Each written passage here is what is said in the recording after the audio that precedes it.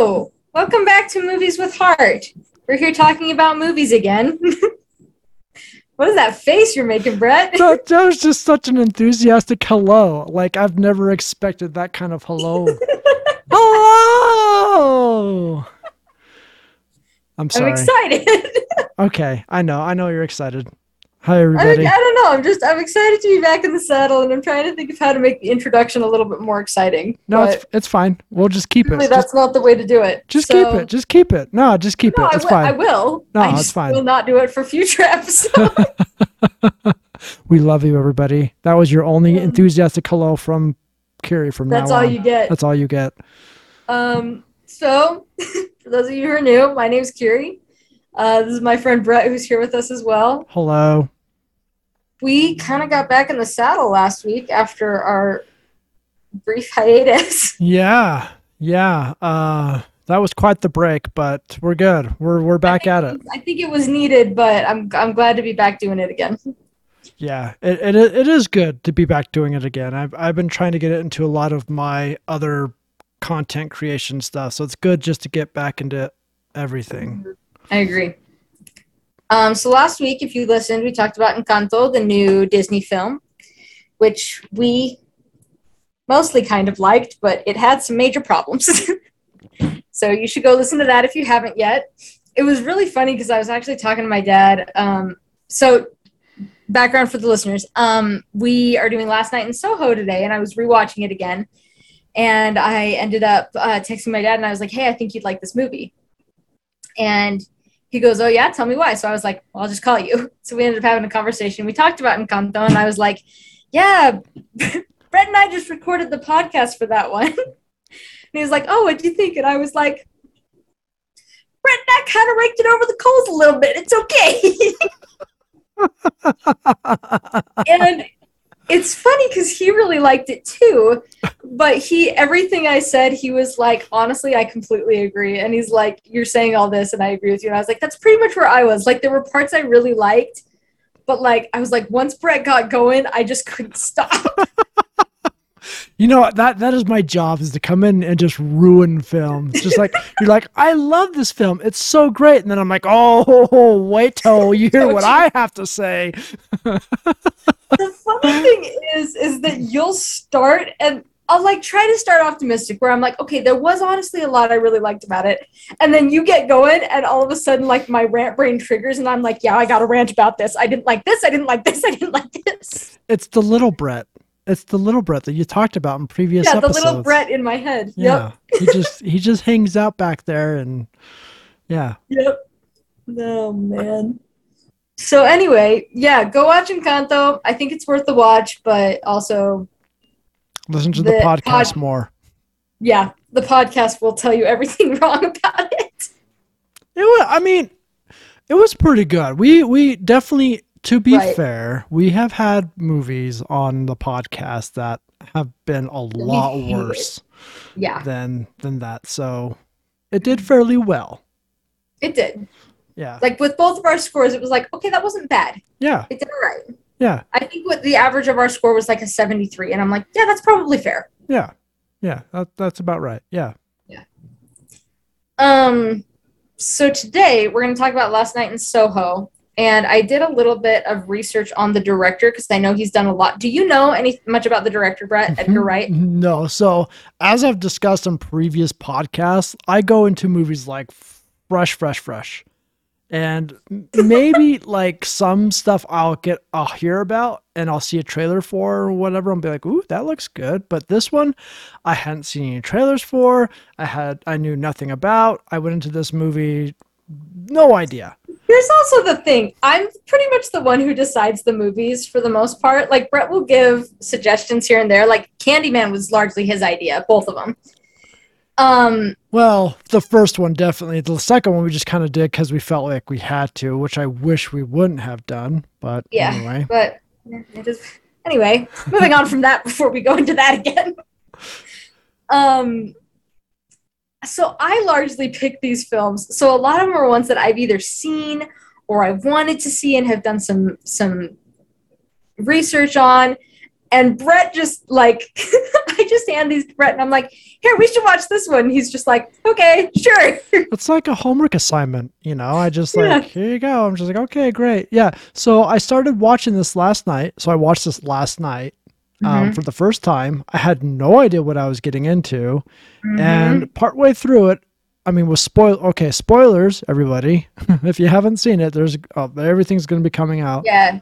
For the new listeners, I mean, the old listeners kind of know this is how it is, but because we do deep dives and reviews, there's going to be spoilers in every single episode. So when the murder shit started happening, I was like, Yeah. is this a horror movie? And I had to like look it up. I'm like, oh yeah, look at that. It is a horror movie. I had no idea. I thought it was just some fantasy drama or something like that. No idea. Nope. So yeah. What was the movie another one I recommended that you were like, what the hell did I get into? And you ended up really liking Coraline? Coraline.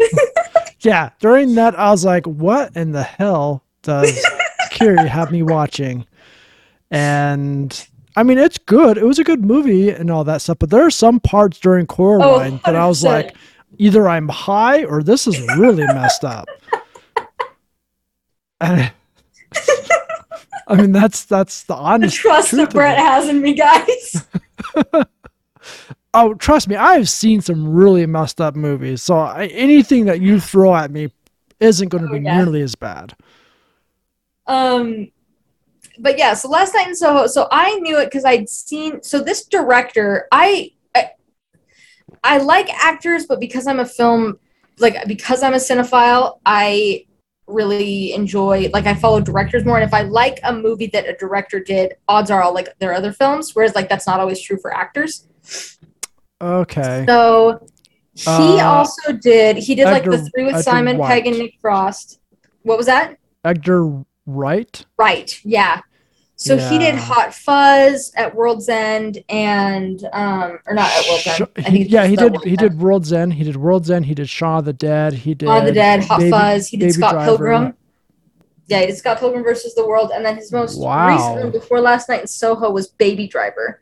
So I knew Shaun of the Dead and World's End, but the only ones I'd seen Scott Pilgrim, but it was like a decade ago. Scott Pilgrim is phenomenal. Oh yeah. Here's the thing with Edgar Wright that I've noticed, and I was talking with a coworker about this. He'll come out with a film and people are like very mixed, and a lot of people are just like, I don't know how I feel about this. This is weird, and and they'll say a bunch of things, and then it becomes like a cult classic. Yeah. And that's how Scott Pilgrim is. Like, Scott Pilgrim has very mixed reviews, but it is beloved.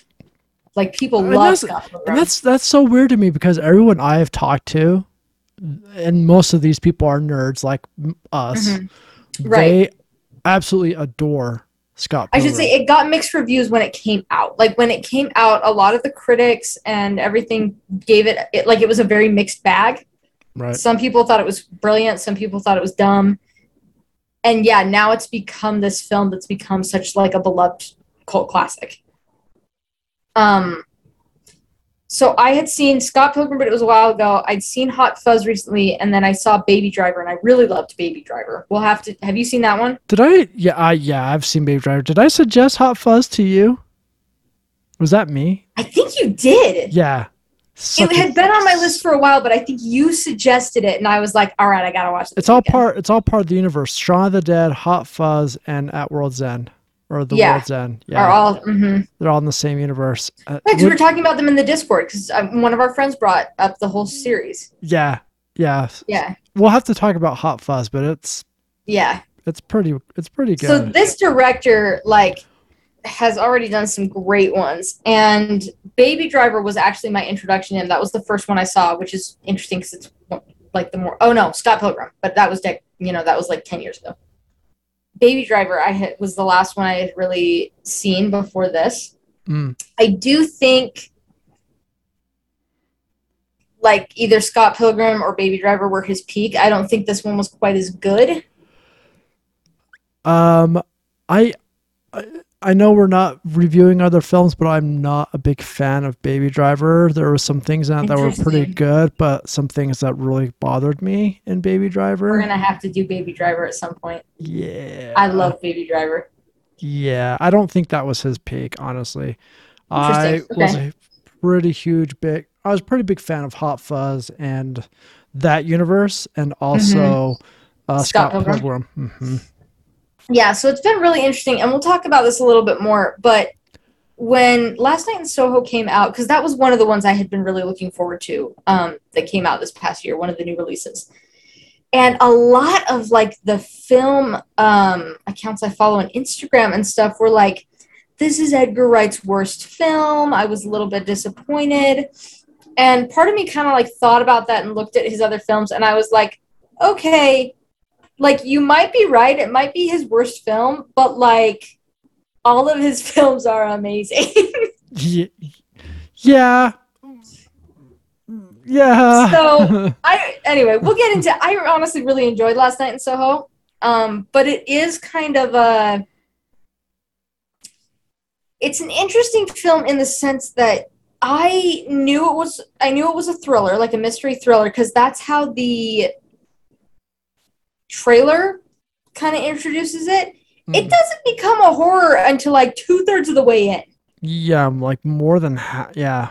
Yeah. More than half the film is Hmm. just kind of like exposition and Ellie's story. It does not get into the murder mystery horror aspect Right.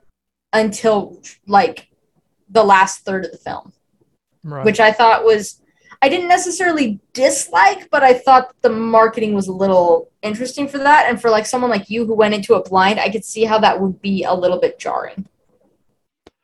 Um yeah, yes and no. I mean, Okay. the thing is I wouldn't say it would be jarring. It's more of just how the film is set up and stuff like that. I mean, Mm-hmm. I've had my fill of going into films blindly because that's how I choose to go into films because Right. of film class and stuff like that. That way I'm not tainted in any sort of manner. Um, You're not so biased. You're I'm going in not biased, fresh. right? Because a lot of times you'll see like a bunch of trailers to a movie and they'll look like Mm-hmm. super good and like, oh my gosh, I want to see that. I'm so excited. And then you go and see it and you're like, that was terrible, you Yeah. know, or whatever. That this way I'm just wasn't, you know, Yeah. No, I whatever. see what you're saying. Yeah, yeah. So I wouldn't say jarring, but I definitely it was some confusing moments in the actual film. Where just like, does this film have a little bit of an identity crisis, or is this just how he's Mm-hmm. choosing to set up the story? So And I think that's how he chose to set up the story, but I don't think it landed as well as he wanted it to. I agree. Brett, Brett's shaking his head. I fully agree. It did not land the way I think he intended it to. Because there was a lot about the film I really liked. So like the setup, I'll give my biggest critique at the end because my biggest critique is the way it ended. But Do you want to? So, do you actually want to just start critiquing it, or did you want to go through the film and then start critiquing it? yeah, we seem to do best when we just go through the film and start critiquing it as we go through. Okay. So quick synopsis. This girl, Ellie Taylor, um, she is like lives out in the sticks, in the UK, and she ends up getting she has these aspirations to be a fashion designer. She ends up getting accepted to this big school in London. She goes to London, and it's like not like the fashion actual school part seems to be pretty great, but like her bunkmate is the worst. Everything is just much more mature than what she's used to. There's a lot that she is just very unprepared for. And I think with this part here, they were trying a little too hard to show the difference between country life and city life and Yeah. how extreme that could be for someone that was used to living in the country coming into someone who's living in the city. Yeah. But I think they overdid that I a agree. little too much. You just like have this girl who's like so innocent and has experienced nothing come into this other girl who is her bunkmate, who is like into hardcore drugs, sex, alcohol, you name it. But she's trying to be a fashion designer, but she is all about partying and all this stuff. And you're just like, that's a really harsh extreme to. Yeah, because I live in a big city, you know what I mean? And I enjoy living in a big city. So do you. Yeah. And I'm just like, that's not really what it's like all the time. Like, there are definitely crowds like that, but I agree that they showed a very big extreme. And I get what he was going for. It. He was trying to, you were meant to feel, because Ellie was so uncomfortable, the viewer was meant to feel uncomfortable too. Right. And that worked. And I wouldn't say that I felt uncomfortable. It was more of just like, man, these fashion designer students really like to party. Yeah. It's like, I didn't know that was such a party scene, but I guess it is. I guess it is.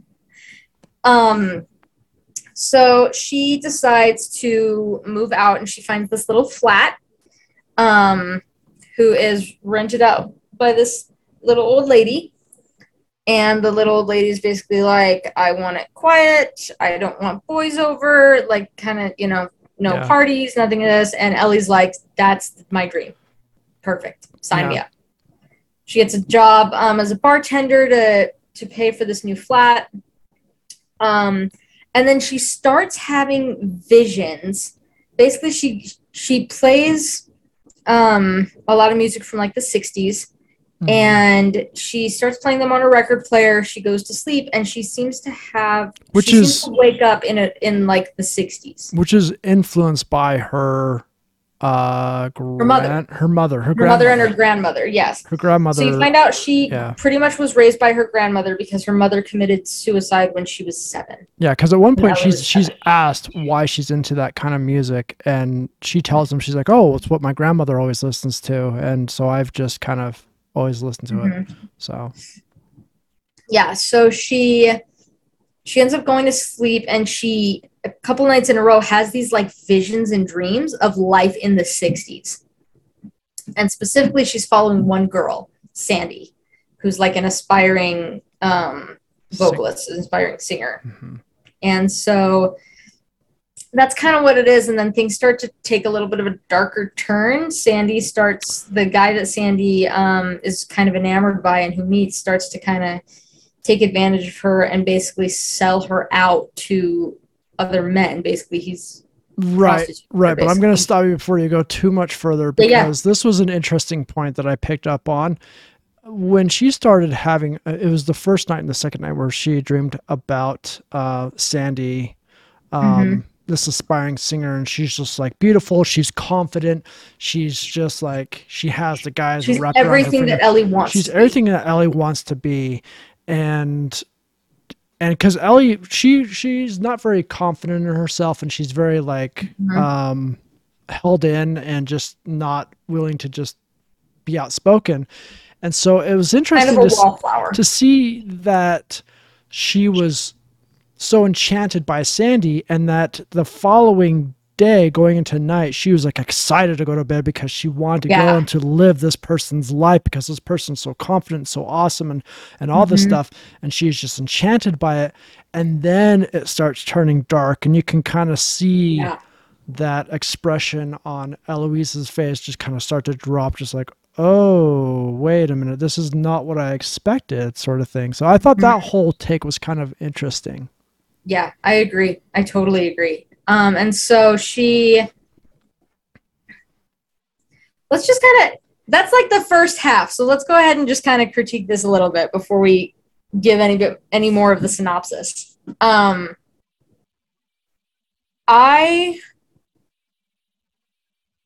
just really liked, I really liked the way that they did the whole 60s flashback. I thought that Anya Taylor-Joy was a great cast choice for Sandy. So what do you have to critique about this? I'm oh no, I'm interested. Brett's gonna just tear this apart.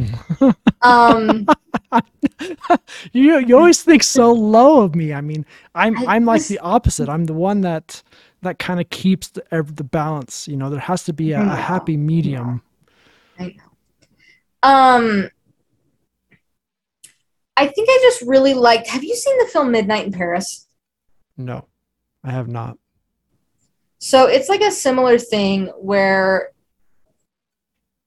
it's Owen Wilson, and he's in Paris, and he's like enchanted by Paris in the 1920s, and he kind of goes back and lives as though he were in that time. And so this is like the same thing where I was like, she's going to go back and she's going to, first of all, the minute I met Jack, I was like, he's scum. I can tell. Matt Smith's character, the second I met him, I was like, you watch. He's going to be a scumbag. I know it. I'm on to him. And I think what's really interesting, because I talked to my coworker a lot about this, because I watched it, and then the next day I came to work, and I was like, dude, we got to talk. And he was like, did you finish it? And I was like, yeah, I did. And he was like, yeah, we got to talk. What's really cool about this film, and I need to preface this by saying that I'm going to kind of take a more of a feminist take on this. I do not hate men. I am good friends with many men. Huh? I said, which I am. Right. You are a man. We're good friends. And so I hesitate sometimes to delve into this territory because I'm like, I don't think, like, I'm not against men. I'm not against like the straight white man. I don't think, I don't think it's fair to lump people into a category. I think that there are some men who are terrible people, and I think that there are some women who are terrible people. That's just the way it is. You know, before you go any further, I think it's funny because some of these films that you have me watch, I can be like, I know why Pookie likes this film. For those of you who don't know, that's Brett's nickname for me is Pookie. Oh yeah, I'm sorry. I know why Kyrie likes this film. It's funny because just some of the films that you've had me watch, I'll be watching it and I'll be like, okay, yeah, this seems like something that she would like. That makes me laugh. It's not. I mean, it's no offense. It's not a bad thing. It's just like okay, yeah, I see why she likes this film. Yeah. Well, and like I've gotten to a point with my family where I used to just recommend to my family every film that I liked, and now it's gotten to a point where I can kind of gauge what they will and will not like. And so there are films that I can watch that I can be like, I loved this and I know why I loved this. No one else in my family would love this. So with this film in particular, I do have a knack, and because I'm a woman, and because I did a lot in like amateur film industry and in criticism and stuff, I take a lot of note of how minorities are portrayed in film and like the message that different films are saying. And so I am going to take a feminist take on this film because I think that's part of what Edgar Wright was trying to portray. Okay.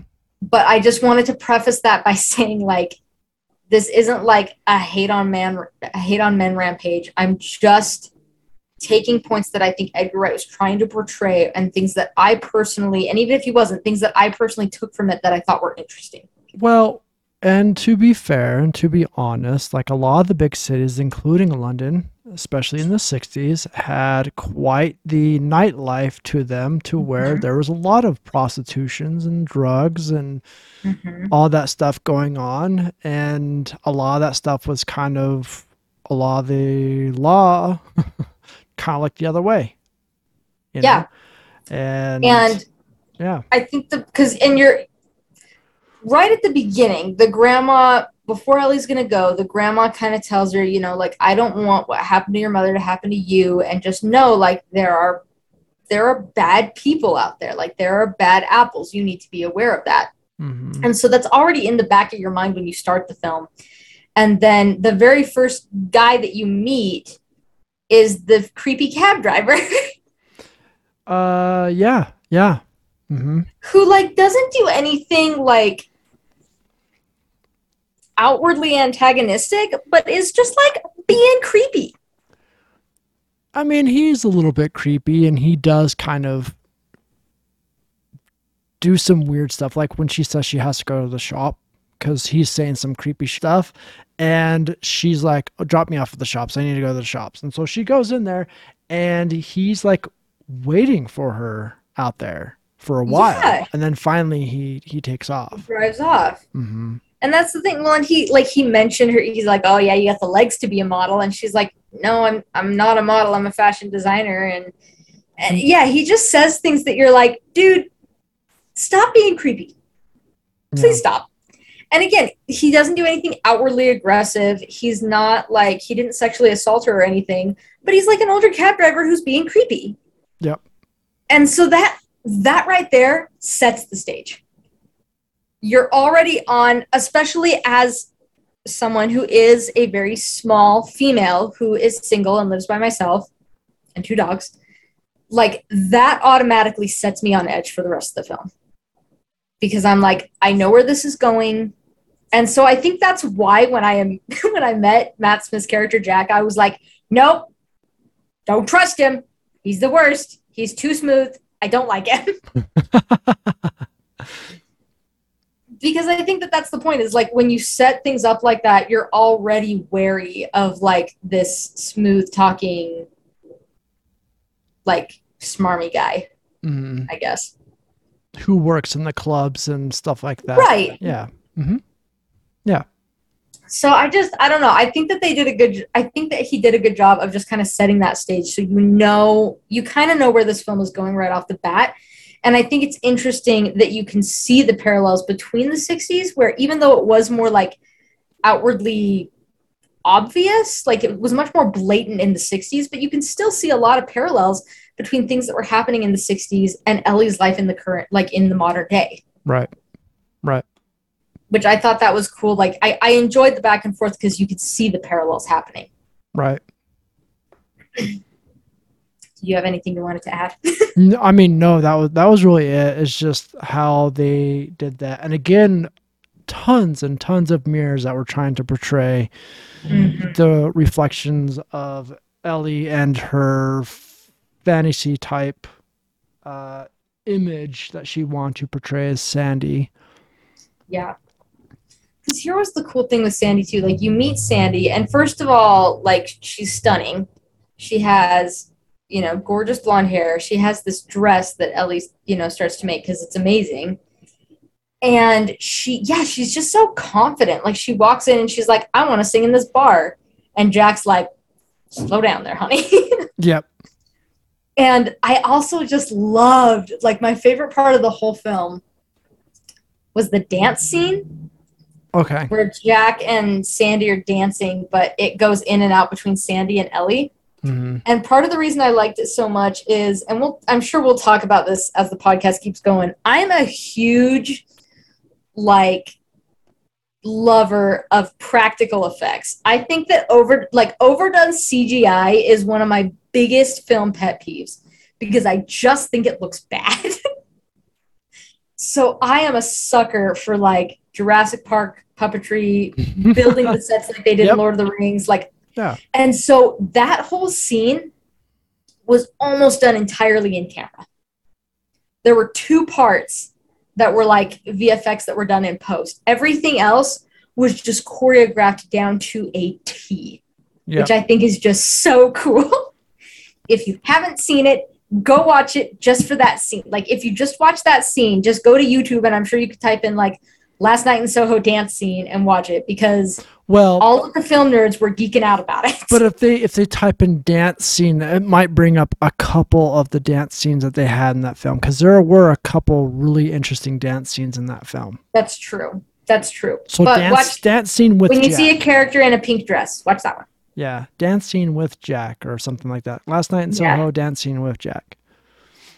It's like that scene, when you realize that it was all perfectly choreographed and only 2 parts were VFX, like I just, the film nerd in me was just so happy. I loved it. Yeah, I thought, like I said before, I thought it was very interesting how they chose to use so many mirrors in this film. Mm-hmm.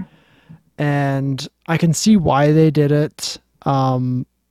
And they're trying to show kind of your reflection as far as the person you are to the person you want to be, sort of thing. They're kind of portray that, like you are you see somebody else. You don't necessarily see yourself in the mirror, but you see somebody else in the mirror, and it was trying to portray that. That's so cool idea. Because that's how it starts. When Ellie first looks in the mirror at home, she sees, that's like a theme throughout it. She sees her dead mom standing next to her. Mm-hmm. There's a moment later, I know we're skipping ahead a little bit, but now that you brought up mirrors, the moment where, so Jack starts to basically tell Ellie, like, look, to be in this business, you have to sleep with all these executives. And then she ends up basically becoming like a prostitute. Yeah. And she's talking to one guy, and he's basically like, you're better than this. And she's like, what if I'm not? And she kind of has this moment, and Ellie's watching in like horror, like, no, like you're my hero. And that she's standing on the other side of a mirror. Mm-hmm. And I think that that's interesting that when Ellie says that, or when Sandy says that, Ellie goes to break through the mirror and grab Sandy. And I think that that's so interesting because that's kind of like, that's when the illusion was literally shattered. Right. Like that's when this parallel of who she wanted to see in the mirror was actually broken. Right.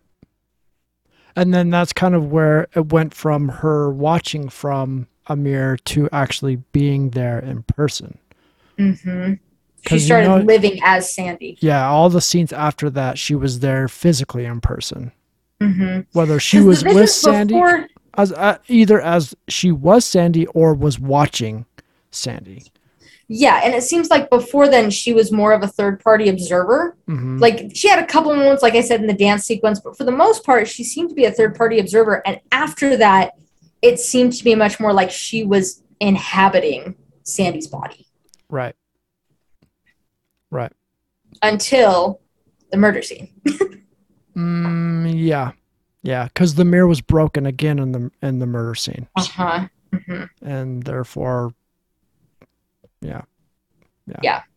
So to catch everyone up to speed, the murder, basically what happens, so she's having all these horrible things. She starts having these nightmares, so she's not sleeping.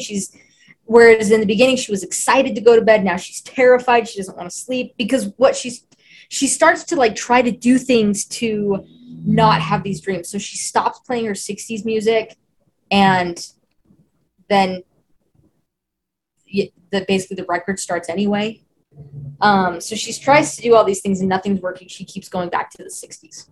Yeah, whereas at the beginning, she was trying to involve herself into Sandy's world, but it comes a point to where she gets far enough into it that the world starts to evolve her. Exactly. Yeah. So she starts to become like a little bit, because you know from the start that she's got some mental health problems. Or at least a history with mental health, especially in her family. Yeah, because her mom committed suicide. Right. And you see, obviously, she's a little bit unstable because she sees her dead mom. And her grandma makes a point to be like, hey, if it gets too much in your head, like, I want you to know when you can't handle it. Like, I want you to know your limits. Which kind of like eludes, it doesn't say it outright, but it kind of eludes the fact that her mom was schizophrenic. Right. And that Eloise may also be. May have some, right. Mm-hmm. Right. So she starts to become unwell. Her grandma starts noticing, and, in phone calls, she's, not quite right in class. And this guy that you meet at the beginning, what's his name? His name is John. John. Sweet John. When he first, wanted to ask her out, and she was like, no, I'm going to go to bed and meet up with Jack. That's when you still think Jack is good. And me, I was watching and I was like, no, you go on a date with the sweet guy. You do not go with scumbag Jack. He is going to be a scumbag. I know it. You go with the sweet little guy in your class. Poor John. So he, obviously has a thing for her. She finally is like, yeah, let's go out. So they get some drinks. They have a little bit of a night on the town. They have a good time, and they end up going back to her flat. Yeah, because she doesn't want to sleep. She tells him that she doesn't want to sleep and that he's going to hang out with her. Yeah. So they go back to her flat. They start fooling around. And then she sees a vision, there's almost like a mirror on the ceiling or something. There's really not, but she sees something. But she sees, a reflection from the ceiling. Yeah. Yeah. So she sees, instead of like John and her, she sees Sandy and Jack. Actually, I think she sees it in the mirror to the side first, and then yeah. Yeah. Yeah. So instead of seeing her and John, she sees Sandy and Jack. And she sees Sandy kind of fighting back, and it looks like Jack's trying to, overwhelm her. And she ends up screaming, and John like totally backs off and is like, what's going on? Are you okay? Do you want me to stop? Did I do something wrong? What's wrong? Like, he's being super, like, the perfect gentleman, honestly. And Ellie basically watches Jack murder what she believes is Jack murdering Sandy. Right. So yeah, she sees Jack kill Sandy. The lady runs the flat, comes up, and basically yells at John and is like, "You need to get out," and he gladly does. Yep. And Ellie is still kind of freaking out, and the landlady looks at her and is basically just like, "We'll talk about this tomorrow." Right. And they do, and it ends up being smoothed over pretty easily. Ellie's just like, "I'm sorry," like, stuff like that never, like, it won't happen again. And the lady's just like, make sure it doesn't, basically.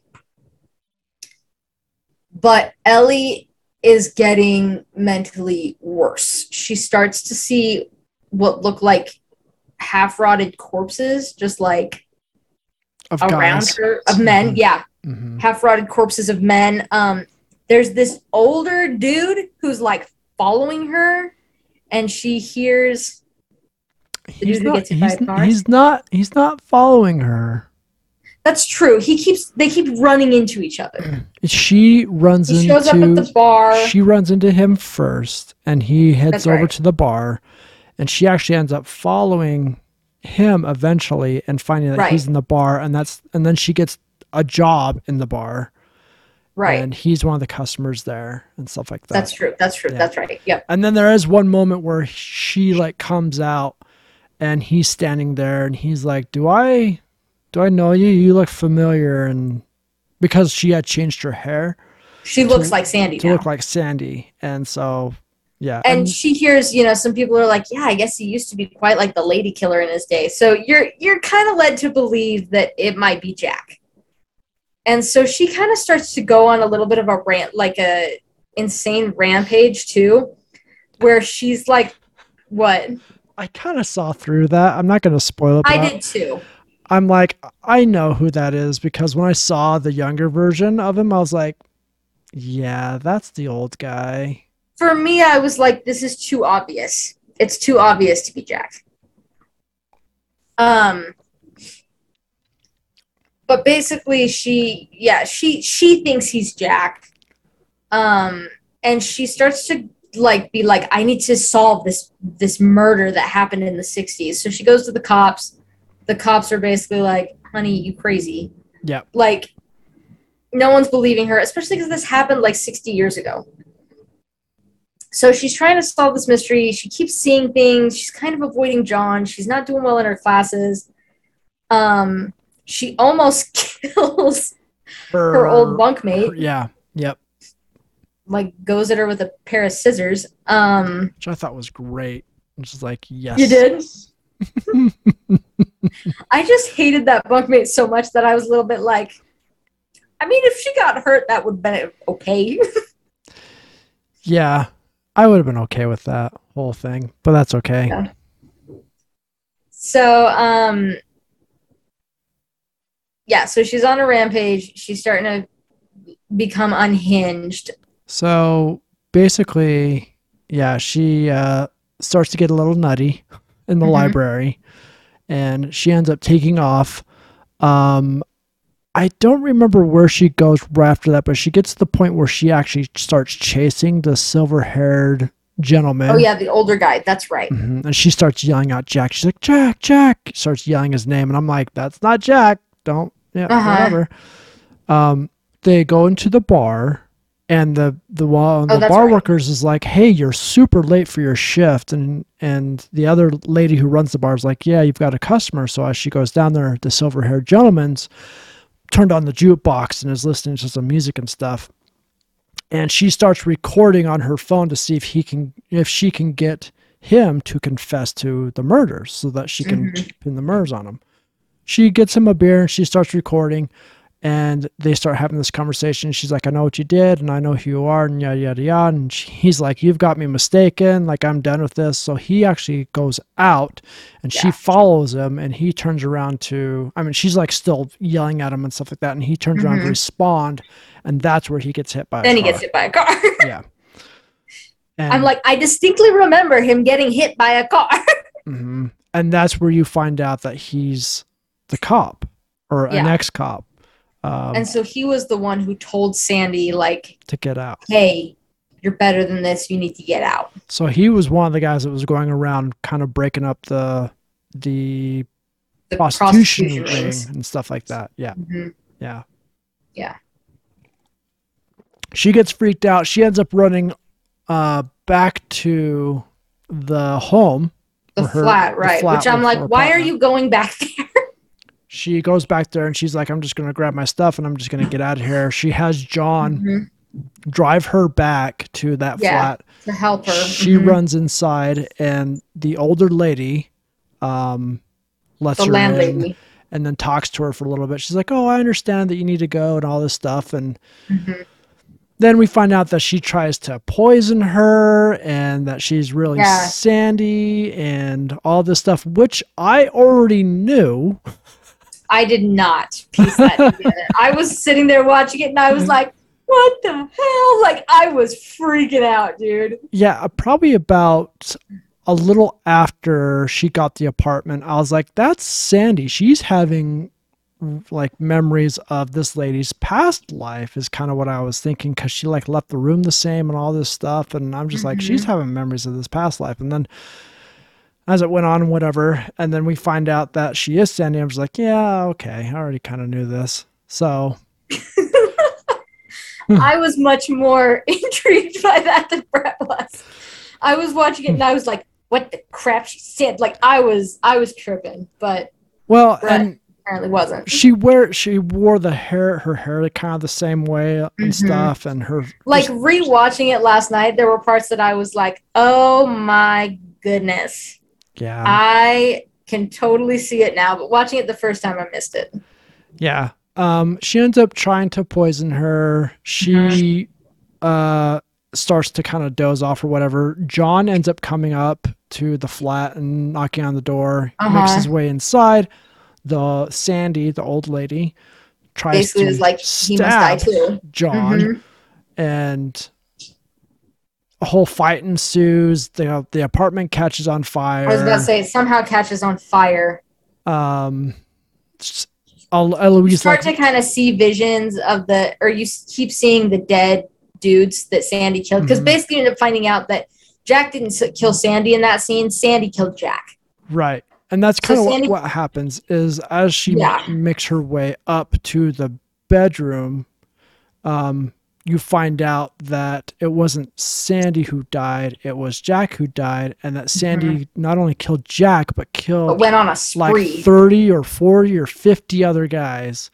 She seemed to kill all of the guys who had like slept with her or assaulted her, or if they had any interaction with her, had anything to do with her misery in those handful of years, she killed them. Yeah, and she basically, I'm not sure if she would bury them. Like, the visuals were a little bit unclear, but it seemed as though they were somehow buried and hidden in her house. Yeah. Which I'm like, that's a little creepy. Like, more than a little creepy. And probably a little smelly, too. That was my thought, is I was like, how does it not smell with a bunch of, like, rotting corpses? Yeah. She's up there. She sees like the vision of the guys are there to kind of help her and they want help. Yeah, they're almost like avenge us, I guess. Yeah. And so she ends up fighting back a little bit with Sandy, but then Sandy like comes to her senses. I'm really like glossing over this. Like Sandy comes back to her senses. Like there's a lot going on at this, but this is like the gist of what's going on. Yeah. Sandy comes to her senses and she's like, I don't want to kill you, but I don't want to go back to jail. And she tries to cut her throat, and Eloise like stops her. And so she tells her to go and save John and get out of the house. And Sandy then just sits on the bed and dies in the fire. Yeah, pretty much. Yeah. And here's where I started to have like, I like speed run that thing, man. I know. Yeah, you tore through that. That whole like sequence was fine. Like I said, I thought the visuals were a little bit confusing, and I didn't understand entirely where they were going with that. But then before we go to like the last scene, was there anything you wanted else to say about that whole sequence of events? I kind of think once we reach the library, in my opinion, is kind of where the film falls apart. I would agree. Because I feel like I was at the edge of my seat up till that part, and I was definitely like wowed by the twist. But it seems to go a little. Yeah, I thought they were doing. It doesn't quite know what it's doing after that. Up to that point, well, I don't know. Okay. Okay, here we go. So, I think honestly, this film would have been a lot better if it wasn't a horror film. If they would have gone forward with this being like this fantasy thriller sort of thing. Yes, the bad stuff happens, the prostitution and all that. And, Sandy, you're following Sandy and as she goes through all these misfortunes and stuff like that. And, you have Eloise who's trying to figure all this stuff out and be a designer and all that.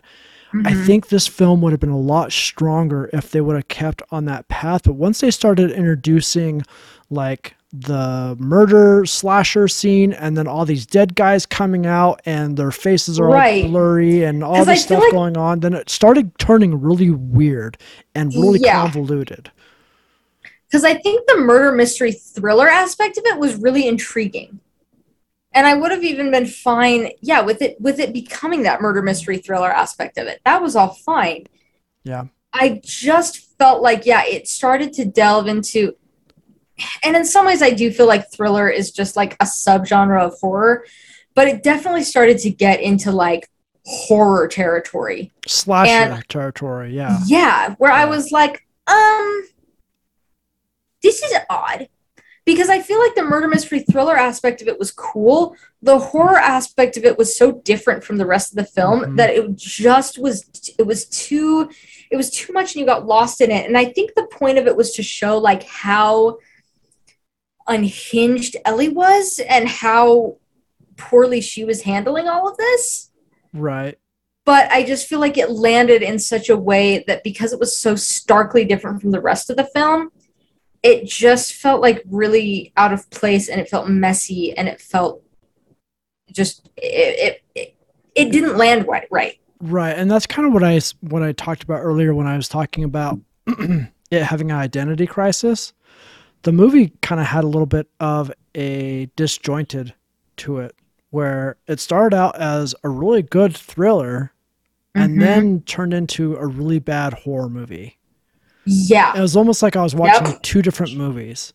Yep. And so that's where I'm kind of really because it did a pretty seamless transition from, because it kind of started as this like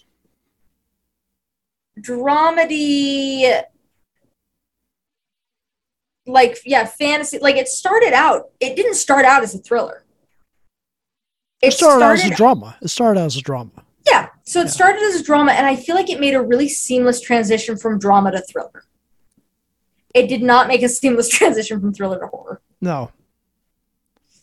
It didn't. And I think that's what he was trying to like raise the stakes of like, okay, let's make this a more intense thriller. And now it's like kind of like this horror thriller thing. And it didn't land. I was really into the thriller aspect of it, and I wasn't into the rest of it. Right. And I'm kind of a bit of a fan for the classic like thriller where you don't really have to show the person being completely murdered and their throat slashed and the blood and the gore. It's just a good old fashioned murder mystery. And Mm-hmm. that's kind of what this had the feelings of. And I like those because those are kind of rare. Well, because we And talked about that a little bit with Psycho, and I think like, yeah, that's the reason I really like Jaws is I like the suspense aspect of it, and I'm like I like the show don't tell, and I like the yeah, just like the good old fashioned murder mystery. I don't need to see massive amounts of blood. You don't need to shock me into being scared. Just tell a good enough story that I am scared simply by what's happening.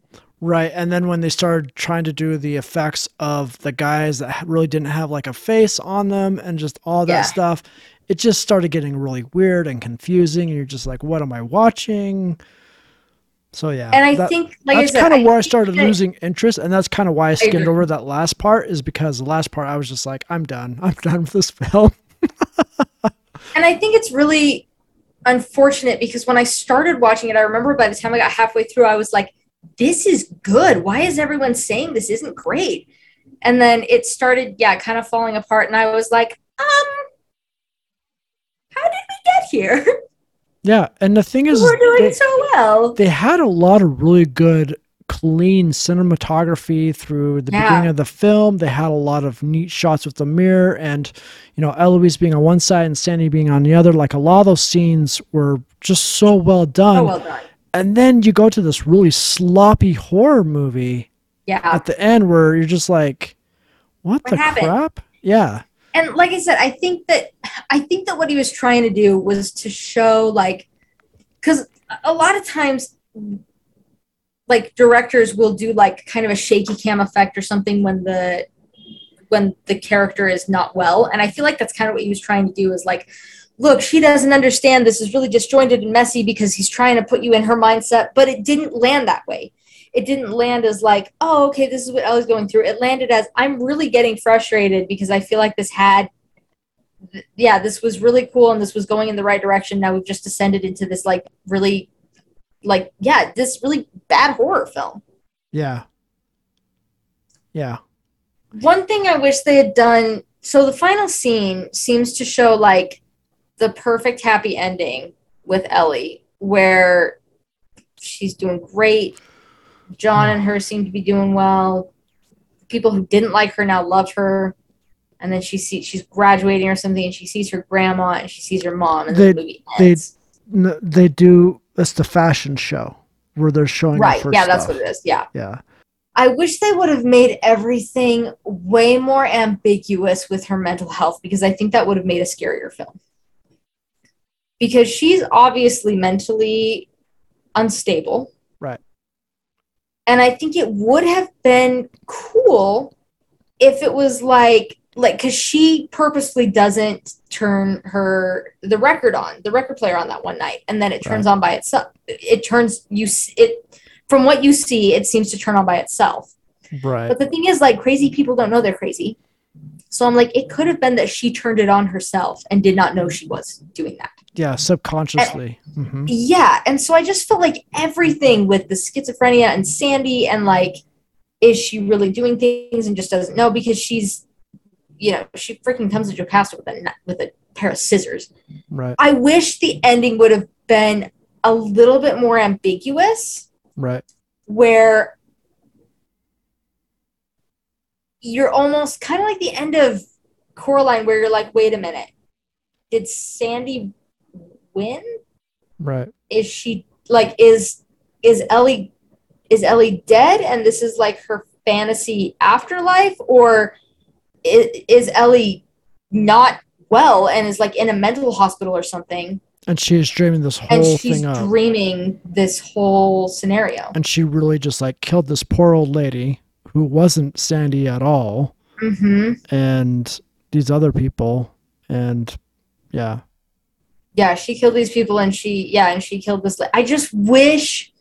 I wish they would have involved and I maybe they were doing it because they wanted to raise mental health awareness rather than like villainize it. I just think psychological thrillers are so fascinating. Mm-hmm. And I wish that they would have tied that in, because they made such a point at the beginning that there was history with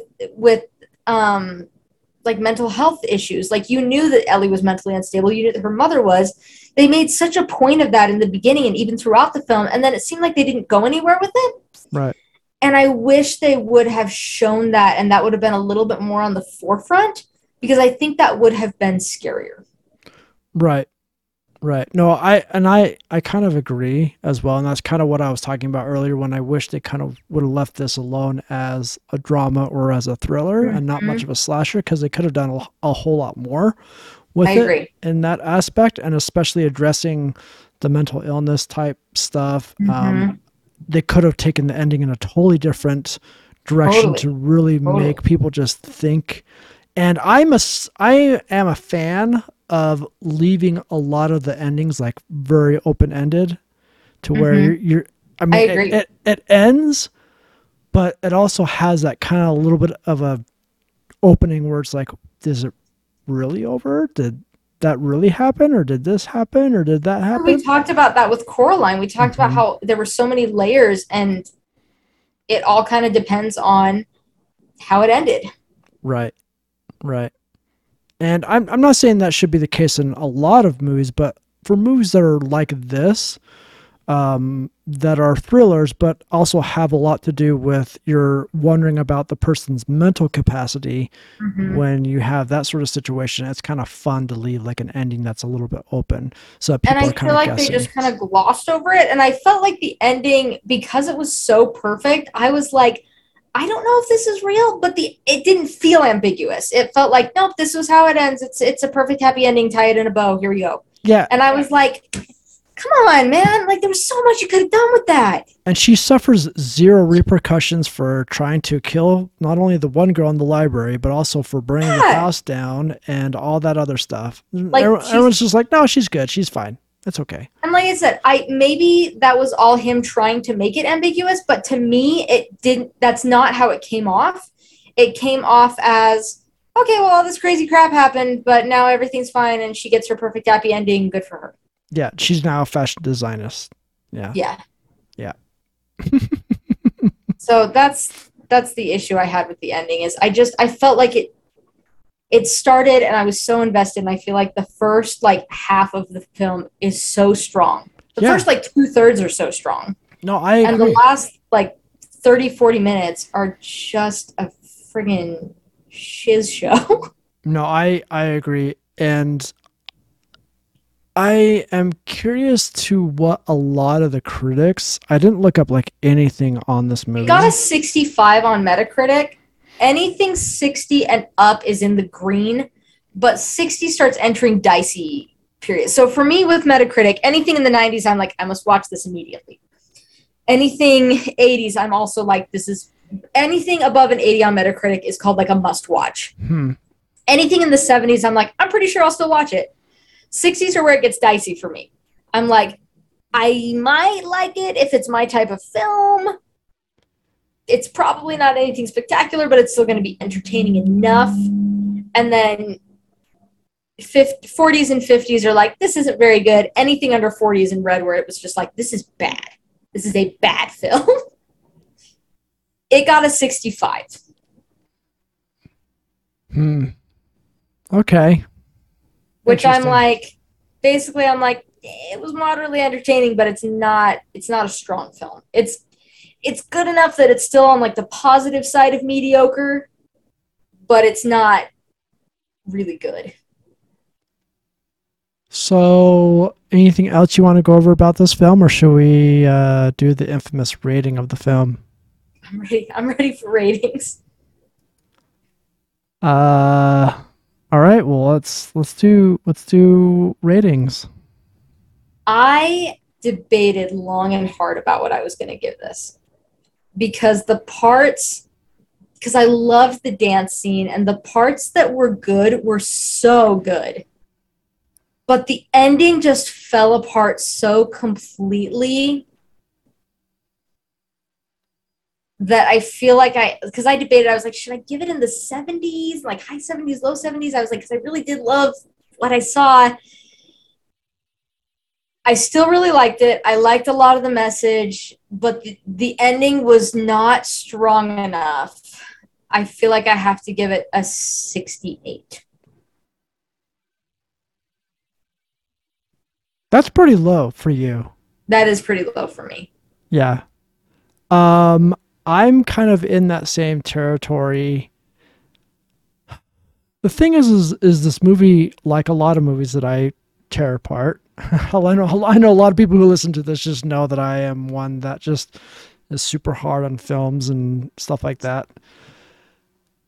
This movie had a lot of potential to it, and it started off very So strong. much. It started off Mm-hmm. very strong and very beautiful as far as like cinematography goes. Like it had a lot of potential, and Because then I rewatched the beginning last night and I was like, I'm probably going to give this like a 76 or a 78. And then it just like slowly got lower and lower. And I was like, hey, maybe like a 73.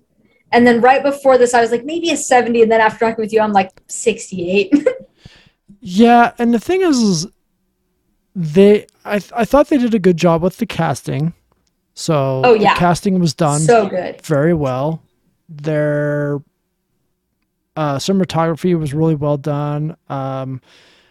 A lot of the shots that they did and a lot of the artistry behind it was really well done. But once we hit that moment where we see Sandy die, I'm doing air quotes here because she doesn't really die, but we see what we think Mm-hmm. she dies. Once we hit that moment, it really just kind of takes a turn for the worse and just Mm-hmm. completely falls apart, which is sad. So I'm kind of giving this movie a 65. I Okay. think it could That's have been. fair. I think it could have been a lot better. I was kind of hoping it could do a lot better, Because but as much it as just never I, came I back. think you can have a good film even if you don't have a good ending, but because this movie set up everything for that ending and then the ending just fell apart, I'm like, I can't buy it. Because there are films that I've watched that I loved all of it, and then the ending, I was like, I didn't like that. I didn't like the way it ended, but I still really, I'm like, no, I could still really enjoy this film even if I didn't love the ending. Yeah. This one, it felt like everything was leading to that ending, and then because the ending fell apart so spectacularly, I just couldn't. Well, that's the thing It just is didn't hold water. when you create a film and you stack everything onto the ending, like the ending Mm-hmm. is like the big thing, like the big twist, the big whatever, Mm-hmm. and you just do it so badly, it just destroys the entire film because it was, like you said, it Yeah. was leading up to that point. But when you have a film that's just telling just a normal story throughout the entirety of the film, then you can have certain moments in that story that really carry that film no matter how it started, no matter how it ended. You could have Mm-hmm. certain parts that really can carry that film.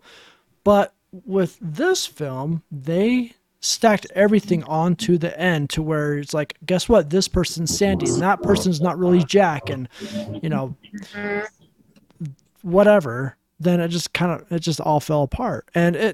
And the thing is like I said before, we were I felt like I was watching two different movies. I felt like I was watching one movie Agreed. that was a thriller, a drama thriller, and then all of a sudden it shifted to a horror movie, and that horror movie I didn't like. That thriller movie I liked. I wish that would have continued, but it didn't. It changed Mm-hmm. into this weird, like someone on the couch was flipping the clicker and flipped to a bad horror movie, and I was like, hey, I was watching that. That was good. Yeah. But yeah, Now we're watching this B horror film. yeah. Now I'm watching this terrible horror movie, Yeah. and it kind of felt like I don't know. I think you kind of hit the nail on the head by saying that they kind of stacked everything up for the ending, and then when they did the grand finale of the ending, it wasn't that grand at all. Yeah. Yep. And that's why I gave it so low, is I think that even though I really, really enjoyed the whole first act, it just the ending seems the rest of the movie just isn't as good because I know that the ending is not. Yeah. Yep. Anyway, So what is next on our list? What is next on our list? I still don't know because I need to jump. I'm still trying to jump back in the saddle and get the Instagram and the um, Discord kind of hopping again. Relatively soon, we should have Oscar nominations, and we'll have to start looking at some of those. So I know that it's going to be. I'm curious to see which animated films kind of. I think Encanto will probably win, which is fine, but or Luca. Whatever Pixar rolled out will win. But yeah, we'll start looking at more of those when we kind of come up on it. But I know there are still some new releases and stuff we want to watch too, or we want to talk about too. So, Brett, I will let you personally know in a DM later. Okay. But yeah, just guys, keep an eye on the Instagram and the Discord because I'm still trying to jump back in the saddle and get those kind of up and running again. But yeah, go ahead and join those. Like I said last week as well, follow me on Letterboxd. I talk about all kinds of movies from old ones to new releases, so I'm always on there as well. But yeah, join the Discord. We have some cool conversations on there. And if you want to keep talking about the film, like if you listen to this and you're like, hold up, last night in Soho was amazing, let me tell you why, like jump on the Discord. We'll talk about it. Yeah.